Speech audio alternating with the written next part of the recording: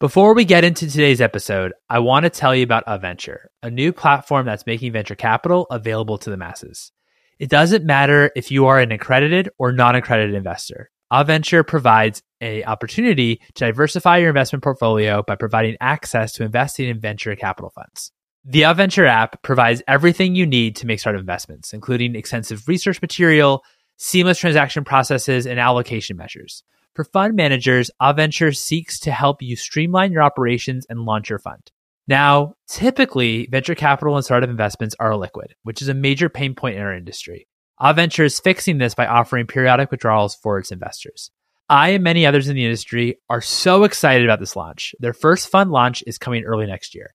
So if you want to be the first in the know, join their waitlist at aventure.vc. That's AVENTURE.VC. Also, check the link in the show notes. aVenture is a California-based fintech company and operates independently from investment advisors on its platform, who may be registered as investment advisors in the US or qualify for exempt reporting status.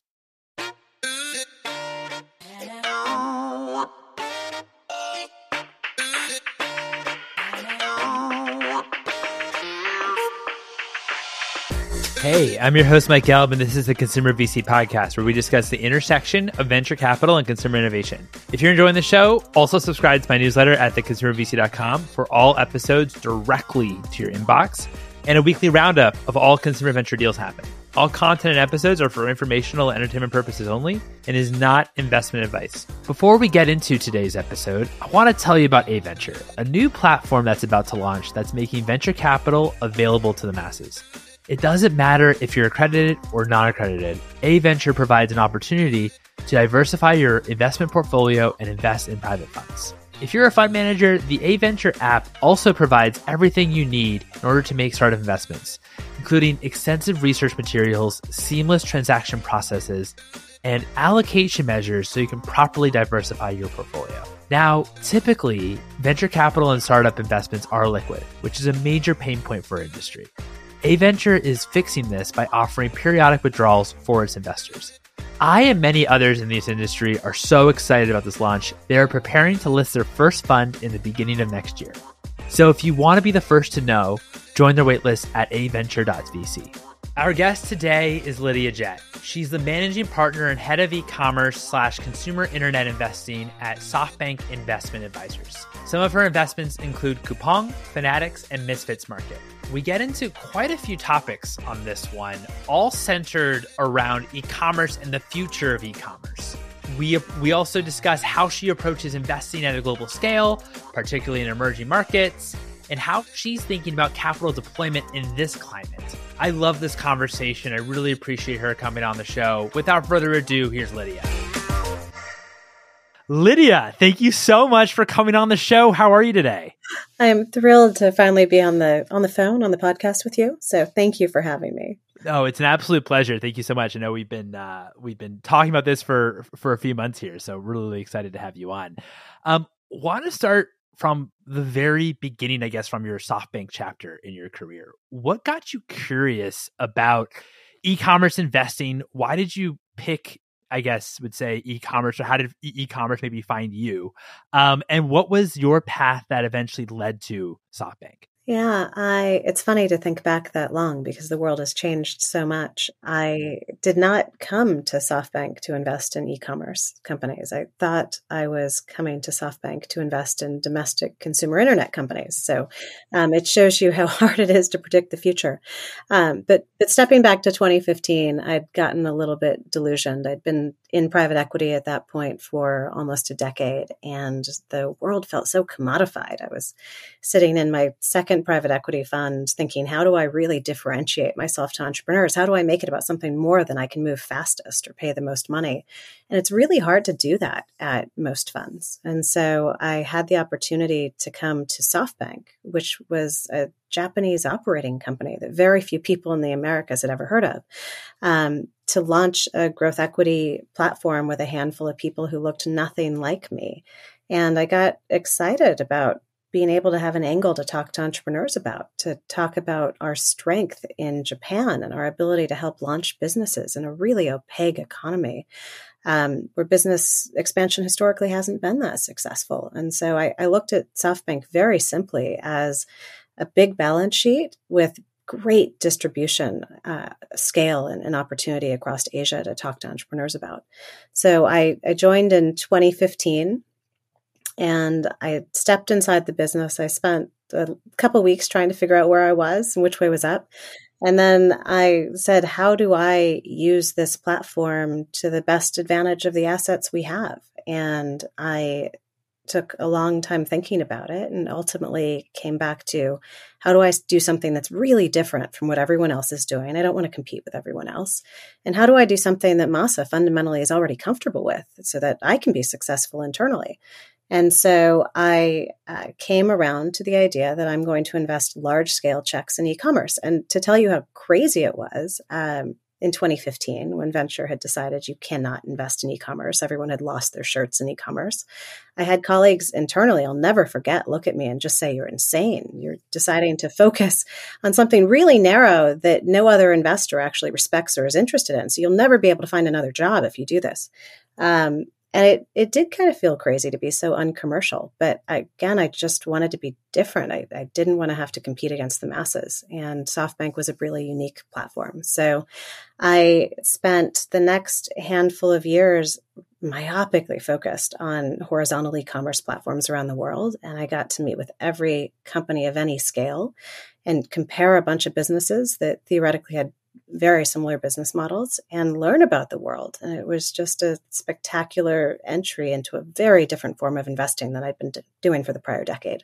No, that's, I appreciate that. I totally understand that you wanted to pick a category that was very different and also a category that you thought was maybe underserved or underappreciated. And, probably investors at the time were saying, oh, wait, we have Amazon. There's nothing else. Like, we don't wait, why focus on e-commerce? But I guess what were also the kind of inklings or I guess things that you saw that you thought actually led you to believe there's actually a really big opportunity here?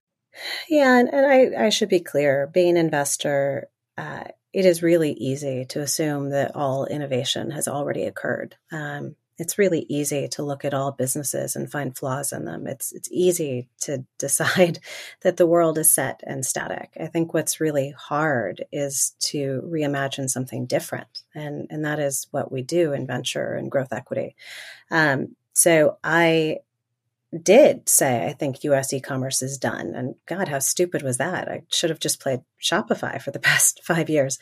But I did. I said the US is done, but let's go someplace that isn't done and someplace where SoftBank has a real brand advantage and where there isn't a lot of capital. And so I ended up spending the next handful of years, mostly in Asia, frankly, trying to find businesses that looked like Amazon or looked like Alibaba. And I walked in to these economies, which were really under-penetrated from a digital standpoint, which didn't have e-commerce offerings. Big economies like India, Korea, Indonesia, they had small starts to e-commerce, but they didn't have deeply penetrated large-scale platforms. And I got excited about the opportunity to bring what is a proven business model in the West or in China to emerging economies who deserve the same level of assortment and service and pricing. And so that's where I ended up focusing in economies that, frankly, the institutional capital had kind of ignored because I think those markets just didn't have enough size or consumer wallet or wherewithal to be that interesting. So I was taking something known. I was taking something been proven in the US and in China, and I was taking it with a bit of faith that I could trust these emerging economies to be a good place to put our capital. So how did you think, because obviously, China and the US, two of the biggest economies in the world. I know that you, invested in economies that were emerging, but also, a lot smaller. How did you make the decision that at scale, if these companies, proved out and were able to reach certain scale, that they actually could be viable, quite large businesses that actually made sense for SoftBank, since you aren't writing, small checks to these companies?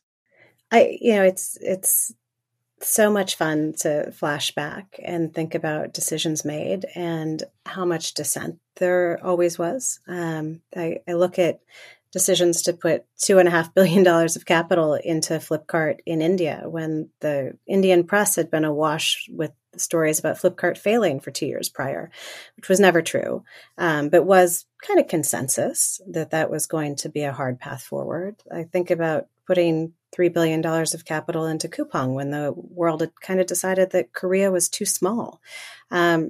You have to, at some point, formulate a viewpoint based on enough work, enough data points, enough conviction and teams on the ground that you can see an alternative view. And when I looked at those economies, I did see economies that were large enough, maybe over a much longer horizon than I'd like, but that ultimately were large enough to build the type of density you need for these infrastructure intensive companies. And so I formulated a viewpoint that was probably based on a little bit more hope than I would have been allowed to in my private equity days. But I got really fortunate that I partnered with just exceptional management teams who have grinded it out on really hard business models and hard economies and have built really scaled significant companies today. How do you also think about, because these were also, I believe, new markets for you as well, going into some of these more emerging markets. How did you think about the value that you could add from, the SoftBank platform per se? And what are maybe some of the similarities working in emerged versus, emerging markets that you found? I think I gave myself and ourselves too much credit. I walked into these markets thinking that I had done a lot of homework and that I understood Alibaba and its journey in the Chinese market, that I understood Amazon and its journey in Western markets, that I could bring some of that global knowledge to management teams. I do, by the way, think that's true. Board members have an ability to help management teams look up and see what's happening around the world. I think what I underestimated was how different these markets all are and how they demand a very different solution than the established global behemoths. And so I guess I thought I could add more value than ultimately I could through just accrued knowledge. I think ultimately the value you end up offering as a board member is very different and it's more judgment based. And so how do you make sure that you help management teams focus on what's most important is very different than how do I help them strategically define how to build a business. And so I'm learning every year and I'm trying to get better every year. I'm having to rethink what my job is every year. But I think I'm proud of the work we've done. And a big part of that, frankly, with this strategy has been bringing a big enough check size to markets that just didn't have international capital to pre-build the infrastructure that is demanded in advance of utilization that supports it from an economic standpoint. I think in terms of developed versus international markets or undeveloped markets, there are so many lessons learned, but I do think a couple fundamentals just have to be true in great business building.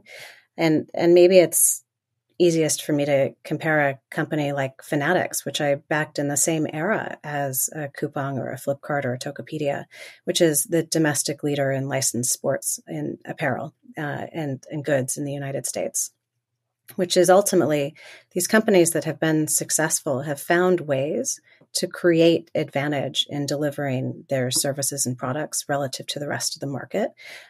So going head to head against people who can compete in the exact same way is not a very significant advantage. And thinking that cash alone will buy you advantage is something I think the market has disproven. But having really hard-nosed entrepreneurs who are really focused on building advantage and really understand capital allocation, I think has been core to success in all of these case studies. No, I really really do appreciate that. I mean, because I know that part of what SoftBank I would say is quite well known for is putting to work quite a lot of capital in quite early stage companies. And how do you think about as well when you're deploying this capital about unit economics eventually, and how if those will actually map out into profitable, sustainable, kind of real businesses per se? I think we have learned so much over the past 5, 6, 7 years. We have to put ourselves in a different place and time when we think about when we launched the Vision Fund. So I joined SoftBank in 2015. We wrote our first checks out of the Vision Fund in 2017. We really were employing a dramatically different model when it came to venture capital than had existed. And it's hard to remember that because, of course, the SoftBank model has been used by everybody over the last 2 years. But there was a lot of dissent when we launched it. And I think SoftBank launched it with the curiosity to understand, could we turn things upside down in terms of established norms? In many cases, it didn't work. And I think the market has been right in terms of why it didn't work, or at least the 2016, 17, 18 market was right. I think we did learn that you can't broadly overfund companies because the vast majority of management teams don't think hard enough about capital allocation.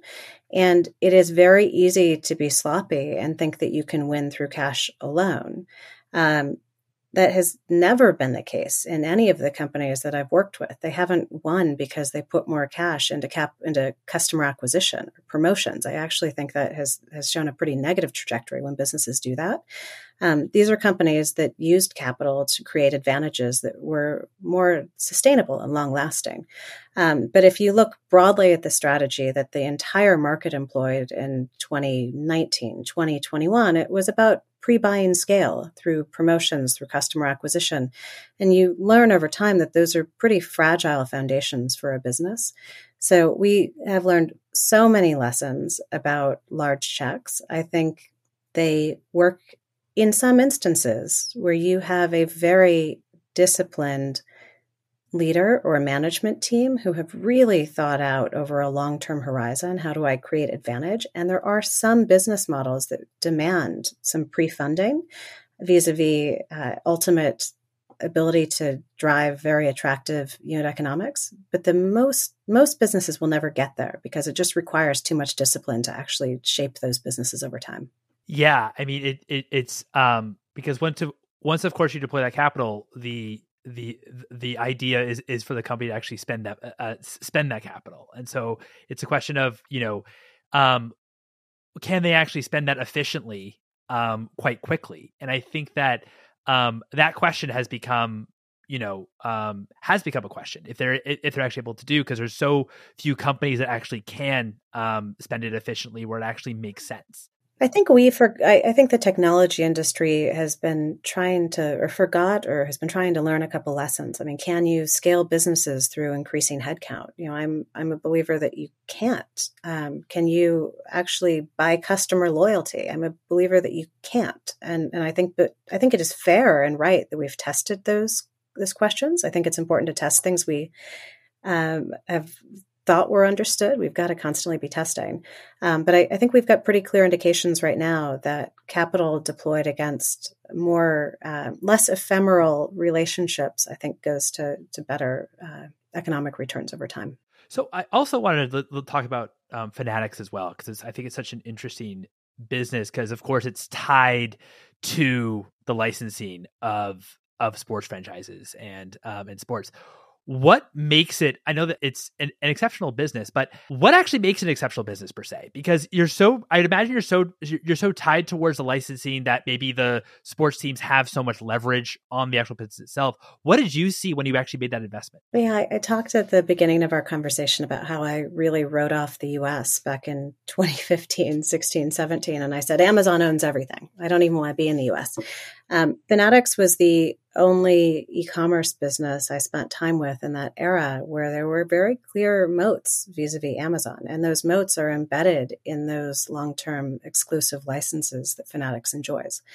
I think there has always been a question about what is the longevity of those relationships. Do the leagues enjoy a lot of power? Is that ultimately platform power that the leagues have that you're subjecting yourself to as an investor? But I think Michael, Rubin, and team have been laser focused on how do we take a pretty sclerotic, fragmented industry that wasn't serving anyone well. It wasn't serving the leagues well. It wasn't serving the players well. It wasn't serving customers well. And how do we drive the type of efficiency throughout a verticalized model that allows us to return more capital to all of those different constituencies. And so if you take a step back and say, what is the revenue the leagues were getting, the league or the teams were getting out of their sales back 5 years ago relative to today, it's a step function difference. And so when you've created that much value for the leagues, you've built a very strong relationship with them. When you've created that value with the players and with the customers, uniquely that you can provide, you create a lot of relationship goodwill and longevity to those relationships. So I think it is always fair to say, could the leagues actually translate those licenses over to somebody else? But I think what Michael and team have done so beautifully is they've built a verticalized platform that can frankly produce a product, a quality, a timeliness that no one else can do at this point. And it's a really nice symbiotic relationship. So that is a perfect example of a company where if you'd asked the market 3 years ago, they would have thought TAM was pretty capped. And what's been so much fun over the last 2 years is to see the TAM on that company just explode. So that's pretty interesting, because when I originally thought about sports licenses, I think of course, like cable and TV, and of course, a lot of chatter about how the sports licenses is just getting really kind of crazy in terms of what the numbers are. But of course, in the TV, you have all the different networks kind of competing against each other and driving the price. And so in this scenario, you don't really have that at all. You really have fanatics that actually are that have taken kind of what was once kind of fractionalized and actually built leverage by actually combining it to actually build leverage against maybe per se the league. That's absolutely right. And the other thing you have that you don't have in cable systems or networks is in those instances, you actually have declining viewership. And so when you talk about being a distributor who has relied on selling seats effectively, you talk about any of your content providers who sell their channels to Comcast, who sells it onto a customer, is you have an underlying declining customer base. And so that is, reducing the amount of revenue you can actually get out of a customer base with more competition for those rights. So it is actually a pretty broken fundamental business model if you're looking for businesses to increase earnings over time. Fanatics is in a very different position where we have put a lot of effort into making sure that we can uniquely provide the single best solution for all of these constituencies that no one else can compete with at this point. And how do we continue to support the U.S. consumer that loves their sports and doesn't have that same downward pressure on the wallet share going into sports that cable TV does? Thinking about e-commerce in general, how has your themes or where you actually spend time when it comes to e-commerce changed since starting to invest in e-commerce in 2015? Yeah, so when I started spending time in commerce from a SoftBank standpoint, I thought there was so much value to be had internationally relative to domestic. And part of that, frankly, was the capital markets. So there was so little institutional capital internationally, and the SoftBank brand was so powerful internationally in a way it wasn't in the United States, that there was just great asymmetry. I thought there was much better value to be had internationally. As more capital has flown into the international markets and it's gotten sort of globally competitive from a capital standpoint, I have come back to the United States because what's always been true is this is the most important market in the world from a customer wallet standpoint, from an innovation standpoint, from a capital market standpoint. And so there's a lot of inherent value in this market that doesn't necessarily exist to the same degree internationally, especially when you have this sort of decoupling of the globe or the splitting of the globe happening right now. So as we come back to the US, we have to redefine a thesis because I still do believe in the power of an Amazon, the power of a Fanatics, the power of a Shopify or a Walmart. So if we're not going to have a thesis that's predicated on building the next great horizontal e-commerce platform, how do we add value in this economy? And so we have been thinking really hard about our theses, and we've been trying to apply a global lens to say what are innovations happening around the world that are interesting, that are driving real customer value, that are scaling, and how might they apply in the US? And that is one part of how we thesis build. So as we think about e-commerce in the US today, we're thinking really hard about things like automation. We're thinking hard about the decoupling of last mile or fulfillment activities relative to a front end consumer website. We're thinking about video. We're thinking about how do we actually attract and engage consumers? How do we do that through creators? So I think we're trying to think about how do we make an e-commerce experience fundamentally better by deconstructing what is an e-commerce experience and thinking about where we can inject change in the system that might actually scale. And that's how we're thinking about addressing thesis building here today. What I think about the e-commerce experience, especially that kind of on the front end, I would say, I always kind of think I've heard investors on the podcast before go to China, where there's a lot of kind of innovation, especially in the live streaming space, and so how do you think about when there's other countries that might be ahead of the United States in these different, I would say, stack when it comes to e-commerce? What do you think is transferable that actually could become interesting businesses here in the United States and quite large businesses versus ones where you actually think that the culture is just a little bit different? I am so thankful to sit on a platform that's as global in nature as we are. Again, when I started in 2015, the institutional capital markets thought the United States was the center of innovation. There was nothing else anywhere that mattered. And I was one of those investors. And then I joined SoftBank and had the opportunity to compare assets across China and India, Indonesia, the United States, and have watched this surge of innovation on a global basis. And it is so exciting to watch innovation applied to consumer behaviors and to try and think through that very question you just asked, which is what is transferable? And if it's not transferable, why not? And what does that mean in terms of how it might come to America? So I have spent a lot of years thinking about this, a lot of years looking at it. I do not believe we're going to see live shopping or social shopping that looks like the Chinese experience here in the United States. But I do believe we are going to see innovation and change, and some of it might be grounded in some of what we see in China. And so we have been thinking a lot about this. We've been thinking about why are these markets different? What do the customers expect and demand? Why won't it transfer perfectly? I think it's so interesting to just think about how economic development really drives consumer behavior. And so in China, when you think about things like live streaming, or live shopping, there are a couple different reasons why it has exploded. One of which is you have a huge manufacturing base that is trying to quickly distribute at volume at low prices with a very cheap distribution network, huge volumes of goods. None of that is true in the United States. We don't manufacture huge volumes of unbranded goods. We don't have an incredibly cheap, efficient last mile.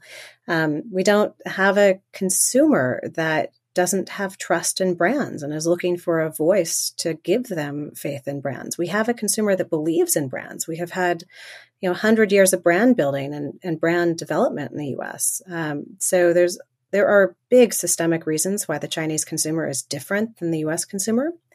That said, it is undeniably true that video drives consistently better engagement and recall from a consumer standpoint. And so we believe that video will be a bigger component of how do we as consumers inform ourselves and how do we purchase.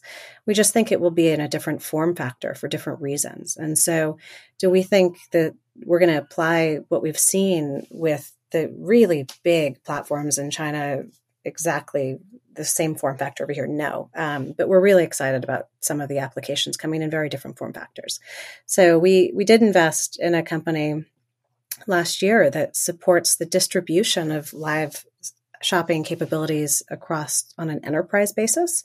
So how do you think about bringing the beauty from a technology standpoint of a TikTok, but putting it on a Walmart or Safeway or Lululemon website? And what we see in that is just beautiful uplift on consumer engagement and conversion. And so we're really excited to try and pull threads and figure out how do we invest behind these themes and how do we help push forward a little bit of the future that is going to come. It'll be slower than people want, but we'll be surprised how quickly it came when we look back. What has this as well taught you about, how a consumer shops and like the future of how you think a consumer will shop? Yeah, we did talk a while ago about e-commerce aggregators, and I think it's been such an interesting last 2 years to think about. I think my expectations around how hard it is to build a business on an open marketplace and really have visibility into your sustainable margin structure, my expectations probably haven't changed. I think that is a really hard mountain to climb. Impossible? No. I think great operators can, of course, climb that mountain, but it is really just structurally more difficult than other business decisions you might make. But I do think what has been wild to watch over the last 2 years is the amount of volatility we've seen in our own market here in America. You think about 2 years of a white collar worker adjusting to a very different reality when it comes to work and outfitting a space to accommodate that. You think about how fragile this web of a global supply chain is and how many different points of breakage we've seen. I think inflation, I'm pretty old. I've been investing for 20 years now, and I have never seen inflation. So I really don't understand it, particularly in a point in time when you have such strong consumer workforce. There's just so much volatility happening right now at the exact same time. It's really hard to break it apart and understand what is systemically going to be ongoing and what are we just tackling in a moment.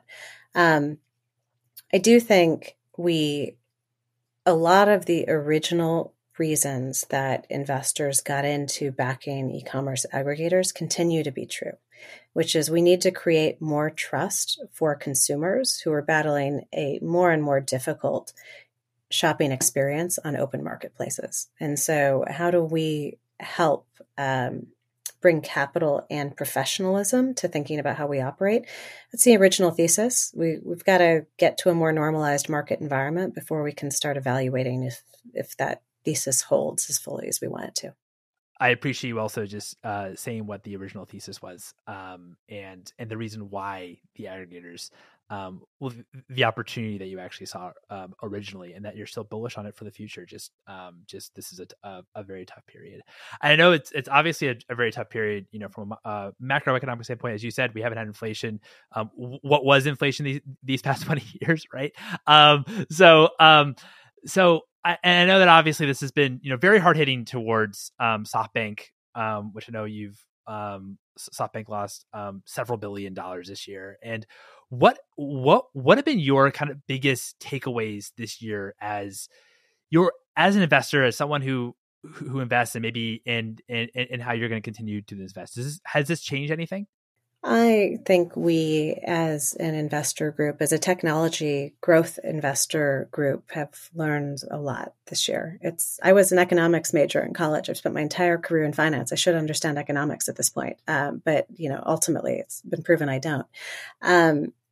I think we all understood the textbook math about what interest rates meant for market multiples. And yet we've been living in such a benign growth environment for the past 10 years that we had to tell ourselves that a new reality was upon us, because otherwise you couldn't compete in the market. And then did you deserve to have a job deploying capital?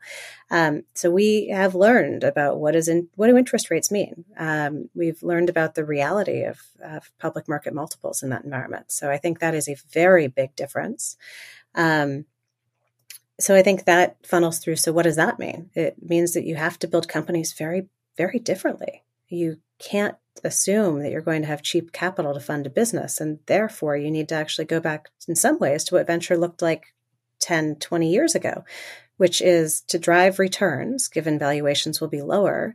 You have to assume less capital goes in, and you have to assume more efficient deployment of it. And so you're seeing that right now in board discussions. You're seeing that in the headcount reductions across technology, which is we've got to go back to thinking about how to drive much more efficient enterprise value growth.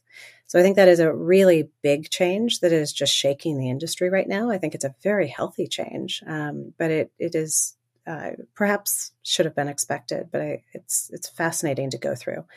I am personally very excited by it. I think it's going to create much better businesses. I think all the historical lessons are proving out to be true. You got to be focused as a business builder, really disciplined when you think about capital allocation. We've got to be really thoughtful about how we think about OpEx in a business.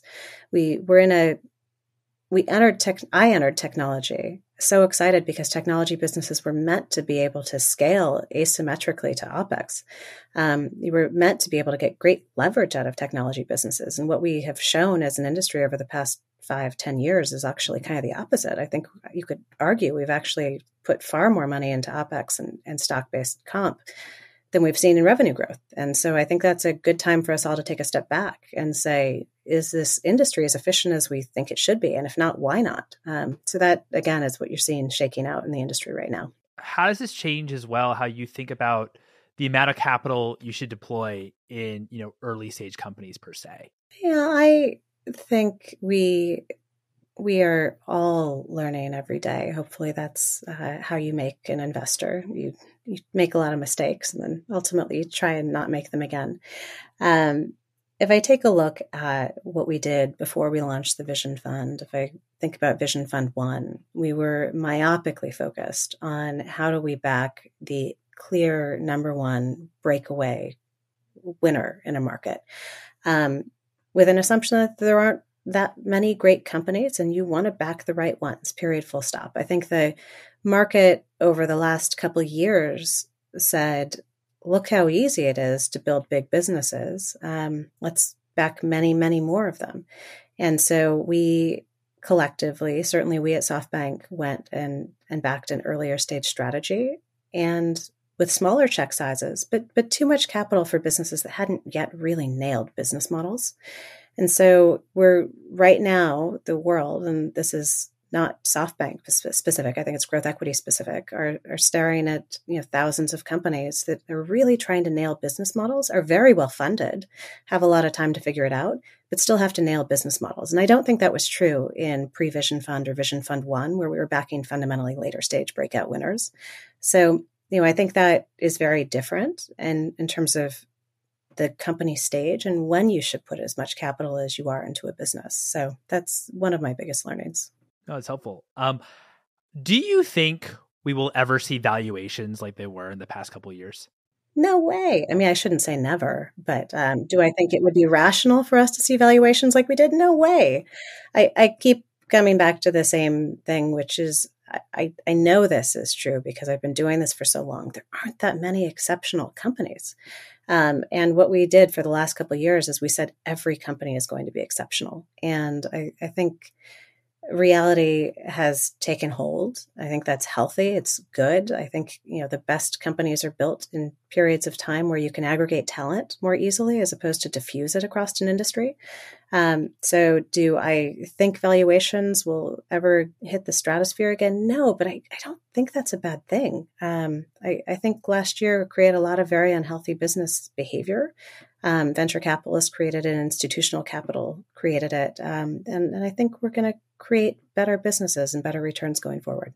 I know we've talked about this initially, how you think about the market or in your due diligence process and the opportunity, but also in your due diligence process, how do you also evaluate founders per se? And how do you build that trust? Especially, I mean, in the last couple of years, I'd imagine it had to be built trust very, very quickly since deals were moving so fast. But how do you think about that aspect of your diligence process and your own process? Trust means so much to me. Once we decide to back a founder, once we decide to join hands and jump into the abyss together, we're together. We are aligned. And I think something that is sometimes missed by people is that alignment is very real. We are not in a position where we're going to come in and run your business. I'll never have the capabilities to do that. It's not really possible for me to go out and find somebody to replace you. Like, we are aligned. I'm aligned with you and I want to make you better. And so That demands that we have a working relationship where we can speak freely and honestly and have difficult discussions, but know we have each other's backs. And I think that is how you create great companies over time, when you have people around the table where there's active dissent, but you know you're both rowing in the same direction and want to build the same thing. I am not an investor who believes I'm going to make my money back by trying to cut a fast one on somebody. This is a long-term game. You have to win in size for it to matter to me. And so that's where we're focused. And so you asked the question about trust, and the reason I lean so heavily into it is I think the industry has kind of said you can't trust your investors, and I just think that is a big tax to put on founders. It's a big tax to put on businesses, and I do think it ties your hands behind your back. You'd much rather have the people around your table really be in your trusted network. So a big part of our diligence process, above and beyond doing our quantitative diligence, which is how we start, is how do we feel in terms of that trust building exercise? Will we be able to work together? Will we be able to speak honestly with each other? Are we on the same boat? I think it's a big part of how we decide what we do. But where do we start? We're growth equity investors, and so we don't back pre-revenue companies. We really are looking for quantitative data that suggests that you have a pretty exceptional start to your business, and a path to economics that will drive real value for your equity shareholders. So we start with the quantitative diligence first, and then we spend a lot of time making sure that this is a partnership that will work. No, that's I really appreciate that. Do you ever get worried when you do write, a large check in a company that maybe maybe a large portion of that or a portion of that is actually secondaries from the founder, that it could actually then detract away from how committed they are to the business, or not so much? So it's such an interest. Sometimes I feel like an old lady after just 7 years at SoftBank, meaning when I started in 2015, there was no such thing as founder secondary. And you could make the case that SoftBank started it because we certainly did some of it. I've never personally done any founder secondary at any meaningful scale in any of my companies, but I've certainly seen it across our portfolio. I think a lot of changes happen over the course of an entrepreneur's life. It is a brutally hard thing to build a company for so many reasons, including the fact that your skill set has to change every day, it seems, to keep up with a growing and changing organization and what it demands of you. I also think you're taught a lot of lessons along the way. You're taught that when you succeed, when you build a big company, you're taught that your judgment is better than everyone else's because it has been. You have been told over and over by everyone that you're wrong, and yet you've built something big. And so I think when you've built a really big company and you've taken secondary out, sometimes you lose the ability to listen to people around you.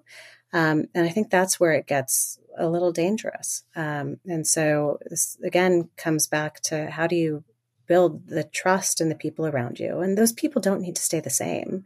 I think people should be changing out their board members and changing out the skills around the table, but you've got to make sure that you have people around you can listen to, who can help keep you grounded as your world changes. So secondary is a part of that. When I joined SoftBank, I was pretty uncomfortable with the context, just the concept of secondary. Masa was more comfortable with it because he wanted entrepreneurs to have the ability to think about a really big outcome and not be attracted by the small outcome because it provided some security for their families. I didn't really understand it at the time. I've seen a few instances where I think it would have been really helpful, and I understand where he's coming from. And so it's a complicated story. Do I think secondary should be modest in size? Yes. I would love to have more aligned incentives around the table. Do I think it should be outlawed? No. I think it is a valuable. What's the biggest thing? I know you joined SoftBank in 2015, but what's maybe your biggest thing or lesson learned from Masa? Oh, Masa's extraordinary. He's extraordinary. So I had come from a traditional investing world. I'd been at 2 investing platforms with very reasonable people like myself around the table who establish a strategy. You go out and you tell your LPs your strategy, and then you follow that strategy forever because you can't change because that's what you've told people you're going to do. Masa has none of that. I think in Masa's, to his great favor, he has an ability to change and pivot so fast that I think is just beautiful. He's willing to look at the world differently every day and say, what was wrong about what I used to believe? And just say, I'm sorry, mea culpa, and move on. And I think that creates a dynamism that has kept SoftBank's relevance growing over time. And yes, it's easy to just treat him like a lightning pole and talk about failures and mistakes. It's easy for all of us to talk about failures and mistakes around us. But I do think undeniably he has just continued to grow and ascend in terms of the relevance of his business. And I really do credit that to his ability to have a real simple framework in front of him, which is, where are there tailwinds? Where is really significant tailwind there to help push my direction forward? And I'm willing to change my ideas based on new variables. And I think that, again, it's a beautiful dynamism to him. Yeah, I totally agree. I mean, I also really appreciate how he's very forthcoming when, he's wrong.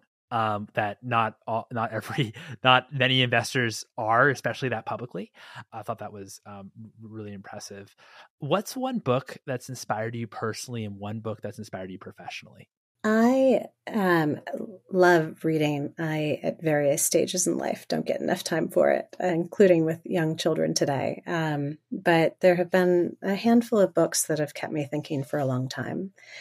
So on a personal level, I kind of like businesses that help me understand how the economics of the world work. And so I read a book called A Good Provider is One Who Leaves, which talks about the Filipino migration of healthcare workers around the world. That just helps you understand the economic drivers of globalization, of workforce globalization, which was fascinating. Or another book I read called Janesville, An American Story, talks about what happens when you close the big employer in town, and how do you think about the economics of a town that get disrupted, and how do you rebuild from there? That really pushed back a bunch of my assumptions and learnings. So I found that fascinating. From a business perspective, there's a book called The Outsiders, which profiles 8 CEOs who've built extraordinary equity value or enterprise value over time. And it helped crystallize for me how important understanding capital allocation is in equity value creation. And I just think that is such an important lesson to know, which so few founders and venture capitalists understand. And I think is really important to think about embedding in the team around you.